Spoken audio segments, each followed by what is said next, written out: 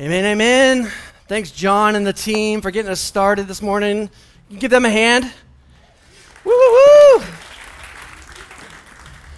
And it's great to be with all of you in person and everyone watching, tuning in online. Welcome to you as well. If you want to be following along today, either the lyrics of the songs or the some notes for the sermon, go to respond.church, or you can scan the QR code that you saw on your way in, and you can follow along with that. But hey, my name is Matt. If I haven't met you, hello, hi. It's great to be with you. We're going to be in Psalm 150 today, so if you want to go ahead and find your way there, Psalm 150. We're concluding our series today in these through Psalms that we've called Refresh. We've been going through the Psalms this summer, and my hope and prayer is that it has been refreshing to you. Each week that we've dove into a different psalm, that you have walked away with a sense of refreshment, anchored in the character of God, His goodness. Today we're going to be in Psalm 150, which really is a big grand finale. It's a big crescendo. And as you're turning there, or poking your way there on your app, I want to take you back. I want to take you all the way back to a time where we used to go to weddings. You guys remember those days? Go to weddings, and then there was also this thing, I don't know, some of you guys know what I'm talking about. There was this thing called a reception, and at this reception that you would go to in person, there was a time, after the cake got cut, after the speeches were given, all of the festivities happened, there was a time where the lights would change, and all of a sudden, like the music would start. Maybe it was a little Macarena action, maybe it was Ice Ice Baby, or the chicken dance, or whatever it might have been. So music got cranking at the reception, and you knew what time it was. It's time to dance. It's time to dance. And I'm just going to be real with you guys here. I hated that moment. Once upon a time, I hated that moment. Like the wedding, everything was fine, and all of a sudden when the lights would change, the music would crank on, everyone would go out to the dance floor. I hated that moment because, I'll be real, I can't dance.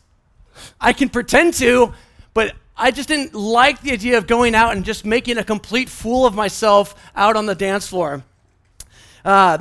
I hated, too, along with that, the pressure that would come from your friends, right? Everyone's out on the dance floor. It's like, come on, man, come on. We have to celebrate. Our friends just got married. This is worth it. We have to dance. Come on. And so there would be like this pressure, too. And so I got good. I came up with my excuses. Before the dancing would begin, I'd spot someone. I'm like, okay, they're not going to dance for sure. I'm going to go strike a conversation with them. So I'd have my excuses. People would be like, come on, dance. I'm like, hey, can't you see I'm talking to... who are you again? It's the groom's neighbor's father-in-law's great aunt, and she wasn't going to dance, so I was safe with her. And so I had my excuses, because here's the thing: I always just felt awkward. But if you've been to a wedding, you've been to that, maybe it was you guys, maybe some of you were with me. There's that. We all have that friend, that person who just doesn't get out onto the dance floor. And so you're shouting at them like, come on, man, this is fun. Get out here. We have to celebrate. Get on out here. And I don't remember when it was, but I do remember there was a time where I decided it's actually less embarrassing just to jump out there and make a fool of yourself. Get out on the dance floor, make a fool of yourself. It was less embarrassing to do that than it was to eventually get dragged out by your friends. Okay, so if that's you, just get out there and dance, make a fool of yourself, because otherwise people are going to come and drag you, and they're going to make a scene, and then everyone's going to be watching you because you're the guy that got dragged or the woman that got dragged out onto the floor. So I just figured it was easier just to get out there and do it. But guys, I have great news. God did a work in my life. I really love to dance now. Now I can't dance still. I'm a terrible dancer, but I actually really love a good wedding reception where there's dancing. I actually look forward to that. I will have you know that I have had to replace my pants, not replace them, but I've had to get them re-sewn 3 times in the last year or so because you're having a good time when your pants rip. Really today, there's the psalmist that what we're going to look at today is the author of this psalm. He is doing the same thing. He's in many ways, he's calling to us saying, you have to get out here. You have to come out and join me on this dance floor. We have much to celebrate. We have much to praise. We have to praise the Lord. Get out here on the dance floor. Do not sit down and miss out on what is going down. Let's praise the Lord. So that's where we're going today. Would you stand with me if you can? And we are going to read Psalm 150 together. Psalm 150. Let's read this. Praise the Lord. Praise God in his sanctuary. Praise him in his mighty heavens. Praise him for his mighty deeds. Praise him according to his excellent greatness.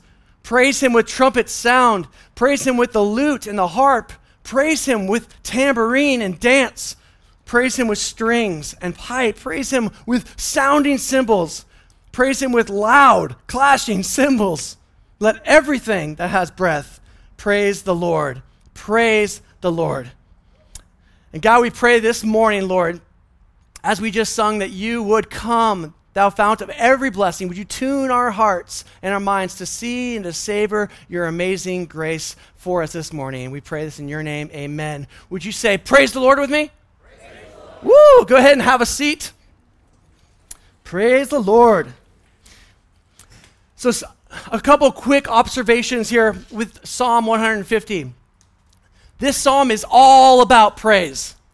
It is all about praise. In fact, the last 5 psalms of Psalms, 146 through 150, are all about praise. In Psalm 150 alone, the word praise is used. If you count them up, you'll see 13 times the word praise is used. And that little phrase, praise the Lord, it's the first thing that he says in Psalm 150, and it's the last thing. It's the bookends for this particular psalm. In other words, out of everything that has been talked about throughout Psalms, the 146 chapters leading up to these last 5, everything culminates in praise. In other words, praise has the final word. Praise has the final word. And so, just a quick little tidbit. As you're reading through Scripture, it's really important not just to pay attention to what the Bible says, but also pay attention to how the Bible says what it says. Because oftentimes the Bible will say something, and by the way it's structured, is communicating something as well.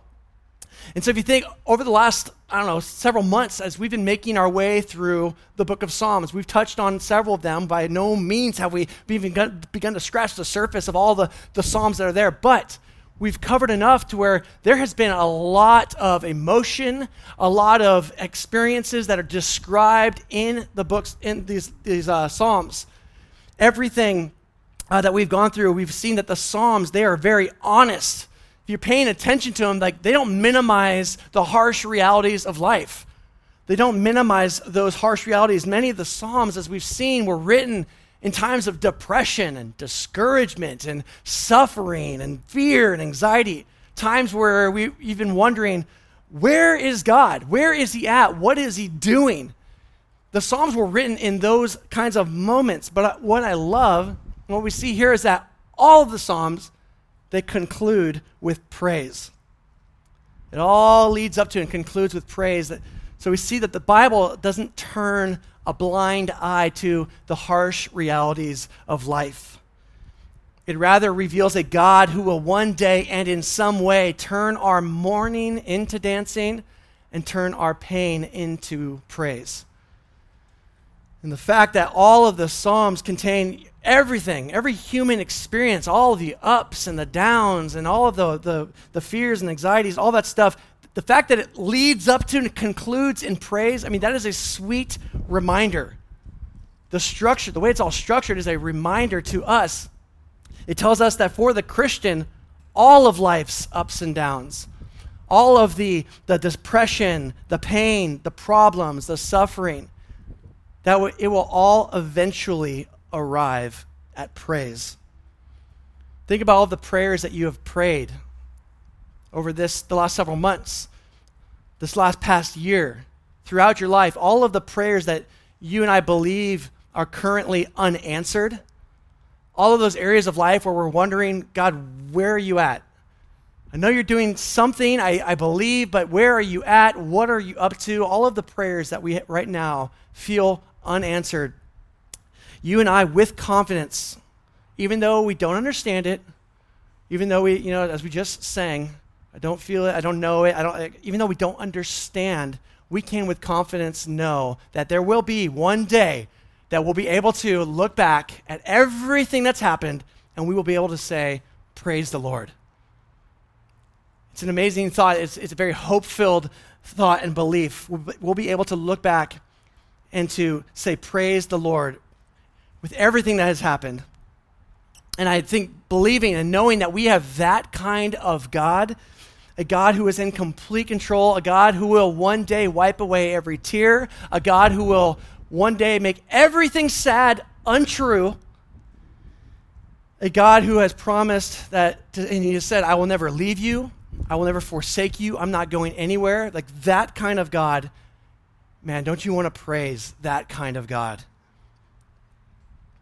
Well, what we see here in this final chapter of Psalms is that praise has the final word. And so in a similar way as me hanging out on the sidelines at the table with someone's great aunt, not wanting to dance, having my excuses, needing someone to convince me to get out onto the dance floor, the author of the psalm is exclaiming to you and I today, saying, let's go, get on out here, come join in the praise. But we all have our excuses. We all have we have our excuses. And I want to cover what I believe are 4 excuses that we see answered in Psalm 150 today. 4 excuses. Excuse number 1. Maybe this is where you're at. I don't know where to praise him. Okay, you want me to praise God, praise the Lord, but I don't know where. I don't know where. When he says, praise God in his sanctuary, praise him in his mighty heavens. And so the author here, he's not saying that, in the sanctuary and in the heavens, that's the only 2 places that God can be praised. No, what he is saying and laying out really is the span and the scope by which God can be praised. He starts out, he says the sanctuary, which is another way of saying the holy place, the place where God dwells.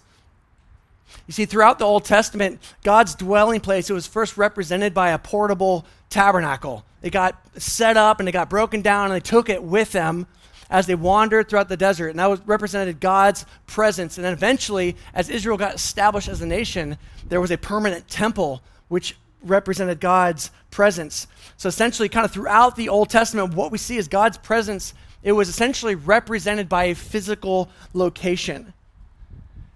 And many of us, whether, by default somewhat, we do this today. We assume that praising God, worship of God happens in a specific place, a specific location. I mean, when I hear the term sanctuary, I don't know what you think. The first thing that I think of is building, sanctuary, building.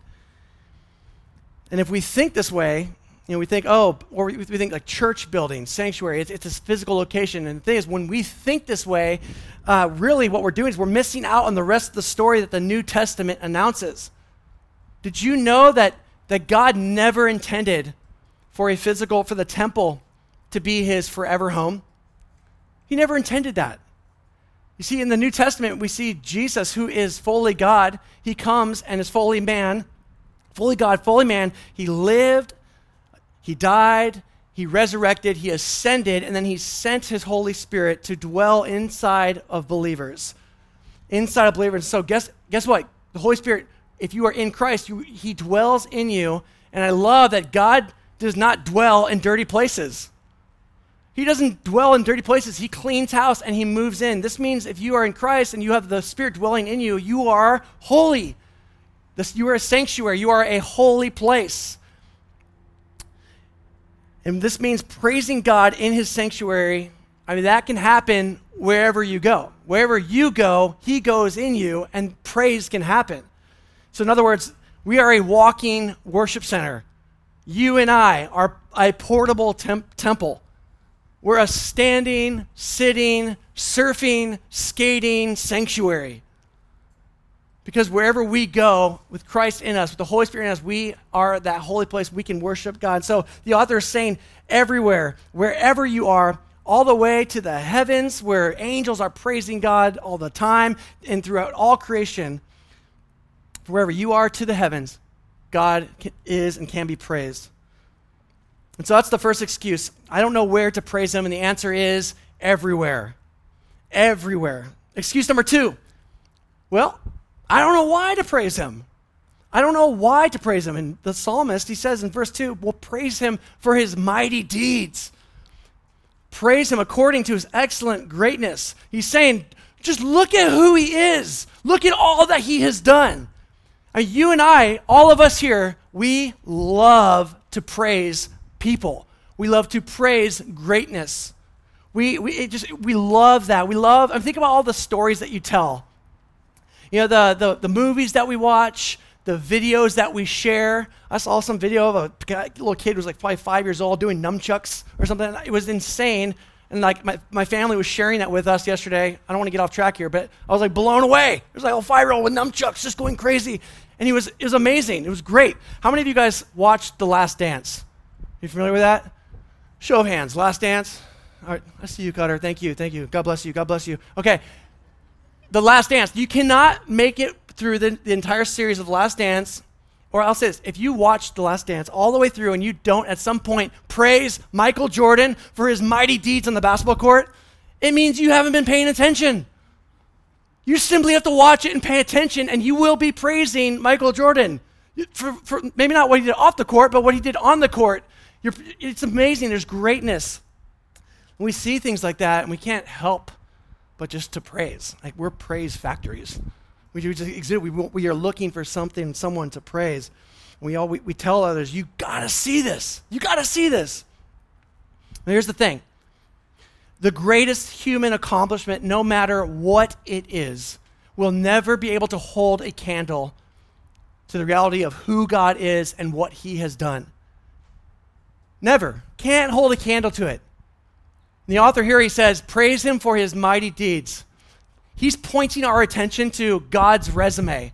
God's resume that unfolds all throughout salvation history. You see, back in Genesis 3, when sin entered the human story and everything broke, everything fell apart, what we see from that point on is, if you want the Cliff Notes version of the Bible, from Genesis 3 on, everything broke. It's the story of God, unfolding story of God's faithfulness, a faithful God redeeming, rescuing a faithless people.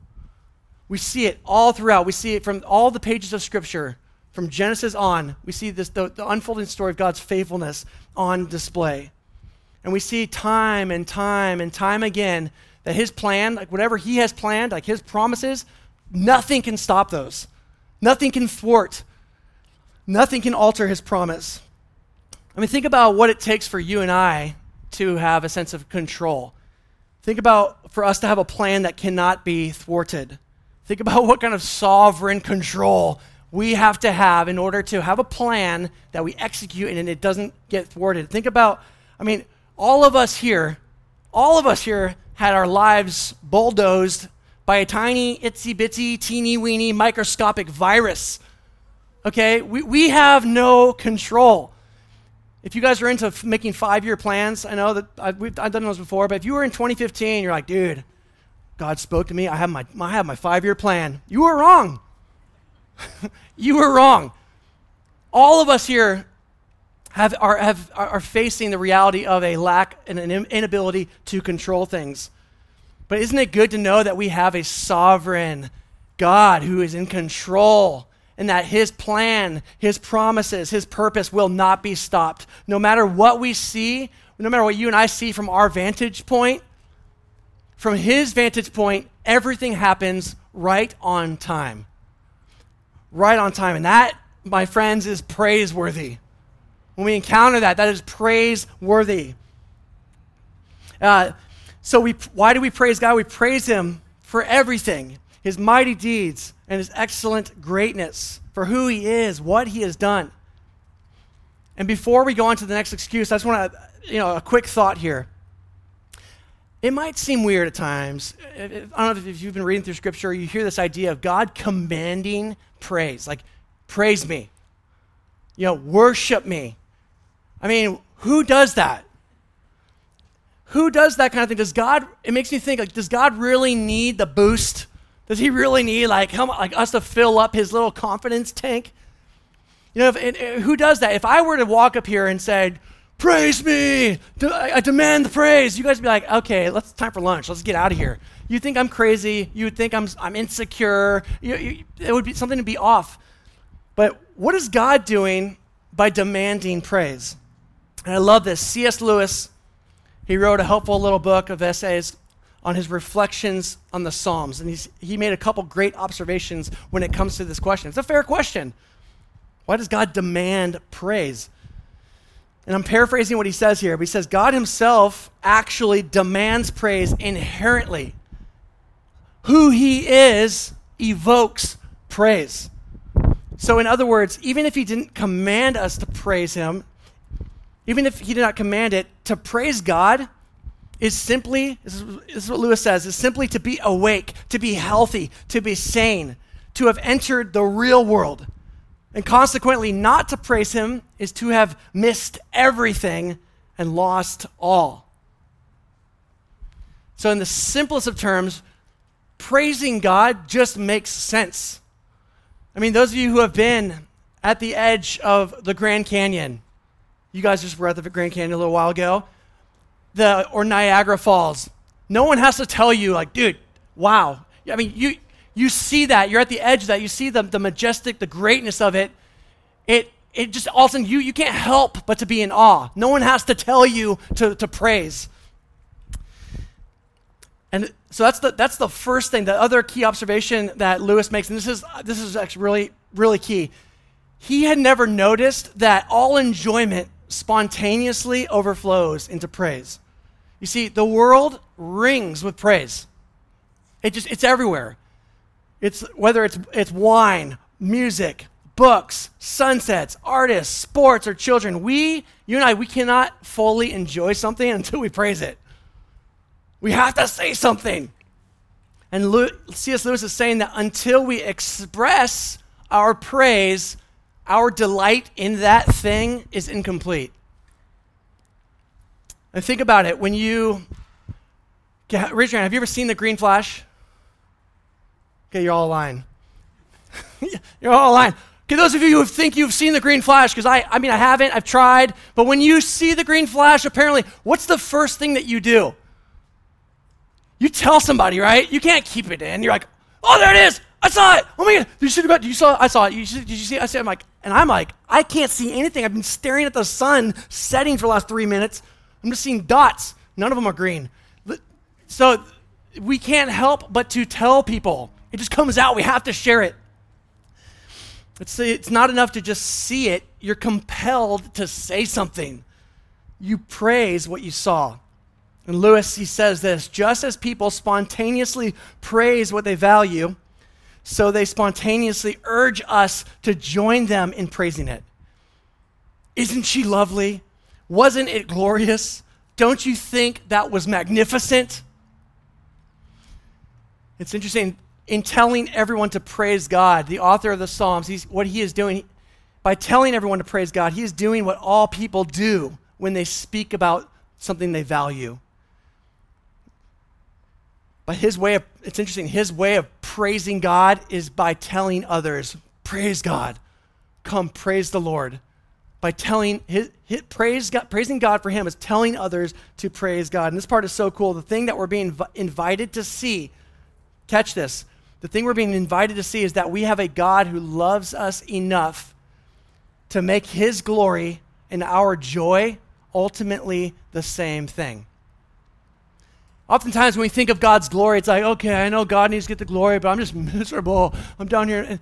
And we think there's a separation. You know, like that God's glory is there, and then we're unaffected. But check it out. God rigged it. He rigged it. This is his idea to make it so that his glory and our joy ultimately would be inseparable. Ultimately would be inseparable. So when we praise God for who he is, when we praise him for what he has done, it means our praise, our joy, all that we are is being fully directed to the one it was always intended to be. It was always meant for. And to not praise God, according to Lewis here, and I think it's true, and to not praise God is really only to rob yourself of the joy that you were created to experience in him. He created you for joy. And praising him is what will bring us truest, fullest, lasting joy. So excuse number one, I don't know where to praise God. Help me out. What's the answer? Everywhere. Excuse number two, I don't know why to praise God. Answer is for everything, for who he is, for what he has done. All right, let's jump to excuse number 3. Well, I don't know how to praise God. And he says, okay, praise him with the trumpet sound. Praise him with the lute and the harp. Praise him with tambourine and dance. Praise him with strings and pipe. Praise him with sounding cymbals. Praise him with loud clashing cymbals. Yeah, praise him with drums. Come on. Can we get a hallelujah for drums? Woo woo. So it sounds to me like praise might be getting a little loud, right? Might be getting a little loud. So I don't know how to praise God. And so if you don't know how, what are you supposed to do? I need to go out and get a trumpet or a shofar in order to worship, to praise God? How many of you guys have a shofar? No one? Okay, well, I do.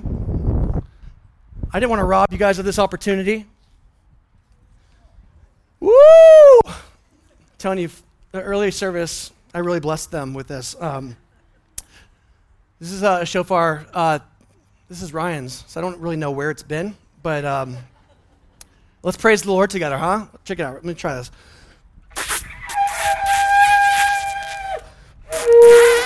Hold on. Here we go.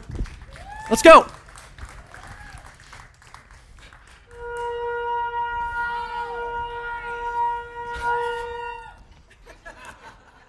Oh, there it is. Okay, we're done. Woo! Praise the Lord! That's fun. So all you got to do is go and pick one of these up. I think they're at the 99-cent store. I don't know. Get one of those. No, here's the thing. He lists out here an entire list of instruments. And if you are a musician, that's fantastic. But for many of us, we're not. So what do we do here? And I think here that this list is not meant to be this prescription or a comprehensive list of here's the only ways of how you praise God. I think what we see is if our excuse is, well, I don't know how to praise God, the answer really is to praise him in every way. I think he lists all of these instruments. They're not all of the instruments that existed. He says, here's a bunch of ways to do that. And the thing is, it makes noise. It makes noise. And so if you have an instrument, use that. If you have a trumpet, use it. Harp, use it. Tambourine, shake that thing. Let's go. Stringed instrument, flute, cymbals, use them. But maybe you're not a musician. You don't have that. Well, do you have a voice? Use your voice. And maybe you don't have a musical bone in your body at all, but guess what you do have? You have a body. And our bodies are meant to express praise as well. To express praise. I mean, we do this all the time. Think about, those moments where your favorite team wins the championship game at the final second. What are you doing with your body? Not social distancing. You're grabbing your friends. You're like, oh my goodness, did you see that? You're shaking each other. Your hands are in the air. You're jumping. You can't help but to express the praise in that moment. You can't help but to express that praise with your body, with all that you have. And I think that's what the psalmist is saying here. He said, come on. Hey, grab something that makes some noise and let's go. Let's go praise the Lord together. Come with me. And so that's the fourth thing. The final excuse that we see that we might have is, well, who should praise God? Who should praise God? The answer here is everyone. Everything. Let everything that has breath praise the Lord. Praise the Lord. Everyone take a deep breath in. Exhale. That was a gift. That breath that you just breathed, that was a gift. It wasn't owed to you. You didn't deserve it. You didn't earn it. It was a gift. How many of you are still alive? All of you? Great. If you're alive, this verse includes you. Let everything that has breath praise the Lord. Everything and everyone. And he's not speaking here generically, if you have lungs and that you breathe oxygen, praise the Lord. No, the Hebrew word here used for breath is the same word that is used back in the creation story. All the way back in Genesis 2, we see that the Lord God formed the man out of dust from the ground and breathed into his nostrils the breath of life. Same word, the breath of life. And the man became a living creature. So, who should praise God? Everything and everyone that has the breath of life. In that very breath that we just took, and every breath since, and every breath you would take for the rest of the day, week, month, the rest of your life is a gift. And it is given as a gift that we are used to praise God, the giver of that breath. We praise him with our lives. And by the way, there's no exemptions or exceptions here laid out. There's no footnotes like, everything that has breath, praise the Lord, unless you're an Enneagram 5. Don't worry about it. Or if you're an introvert on the Myers-Briggs, like there's no fine print here. It's everything, everyone that has the breath of life. Praise the Lord. So, 4 excuses. Sorry, I didn't mean to hate on our Enneagram 5s. I love you guys. 4 excuses and 4 answers. Excuse number 1, well, I don't know where I should praise God. The answer, help me out, everywhere. Excuse number 2, I don't know why to praise God. What's the answer? Help me out again. For everything, for who he is, for what he has done. Excuse number 3, I don't know how I should praise God. Well, in every way, with all that we've got. Excuse number 4, yeah, but who should praise God? The answer there, everyone. Everyone, everything that has breath, praise the Lord. Praise the Lord. And with that, the Psalms are over. 150 chapters filled with all of the emotions, all of the different experiences of life, all culminating in praise to God. And praise to God. And so the author, as we talked about, he said, praise God for his mighty deeds. And what's so cool is that here today, you and I, as we sit here on this plaza, several thousand years later, after this has been written, we get to be a part of something incredibly special. Incredibly special. You see, we get to praise God on this side of the cross. We get to praise God on this side of the resurrection. We get to look back and when we think about his mighty deeds, I mean, surely the mightiest deed that we can praise God for is what he did, what he accomplished on the cross. You see, because of the cross, you and I, we can enjoy. We don't have to question and wonder, does God love me? Does he forgive me? The cross tells us that we have been given once for all forgiveness. It's not little by little, dosage by dosage. It's, little piece by piece forgiveness. No, it's once for all forgiveness we've been given at the cross. We've been declared righteous. We've been made perfectly holy, perfectly suitable, partakers of a divine nature. This means we are perfectly suitable, perfectly compatible with God for who God is. We've been made holy. And you see, the cross, there's so much we could talk about when it comes to the cross. So much of his mighty deeds wrapped up in what he did on the cross, but the cross wasn't the end of the story. That wasn't the end. Jesus didn't stay dead. He rose from the grave, and because of his resurrection, another thing that we could talk about, his mighty deeds, his resurrecting from the dead. Because of that, we have been given resurrection life. Resurrection life has been given to us. I love this story. It's kind of a weird one, but in John 20, Jesus, after his resurrection, he shows up and meets up with his disciples who are in a locked room. They were locked, they were afraid, they were alone, they were all together, and all of a sudden, Jesus is there, shows up with them. And one really, really interesting thing happens in that time. He breathes on them, and when he does, he says, receive the Holy Spirit.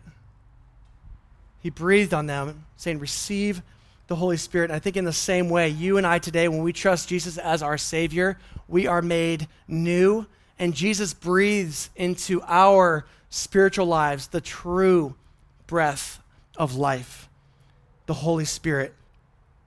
So we have so much to be thankful for. There are so many reasons to praise God. So many things. And one of the, his mightiest deed, I think, of the cross and resurrection, that is what we remember, and that's what we celebrate when we take the Lord's Supper. And that's what we're going to do right now together as a family, as a congregation. Ryan, you can come up. And it's a time of looking back and remembering and celebrating all that God did in that mighty, mighty moment on the cross and the resurrection. And so let me transition us into that time. Let me pray for us. God, thank you for who you are. Thank you for what you have done. And Lord, Thank you for this family, this church, that we get to come together, to gather together in person or watching the live stream. Lord, we're still a family getting to experience all that you have done, Lord, for us. And we pray that this time, Lord, as we take these elements and remember the sacrifice that you made for us, God, that you would press that truth down deep into our hearts, just of how loved we are, and God, the hope that we have in you. And we thank you for this time and pray this in your name. Amen.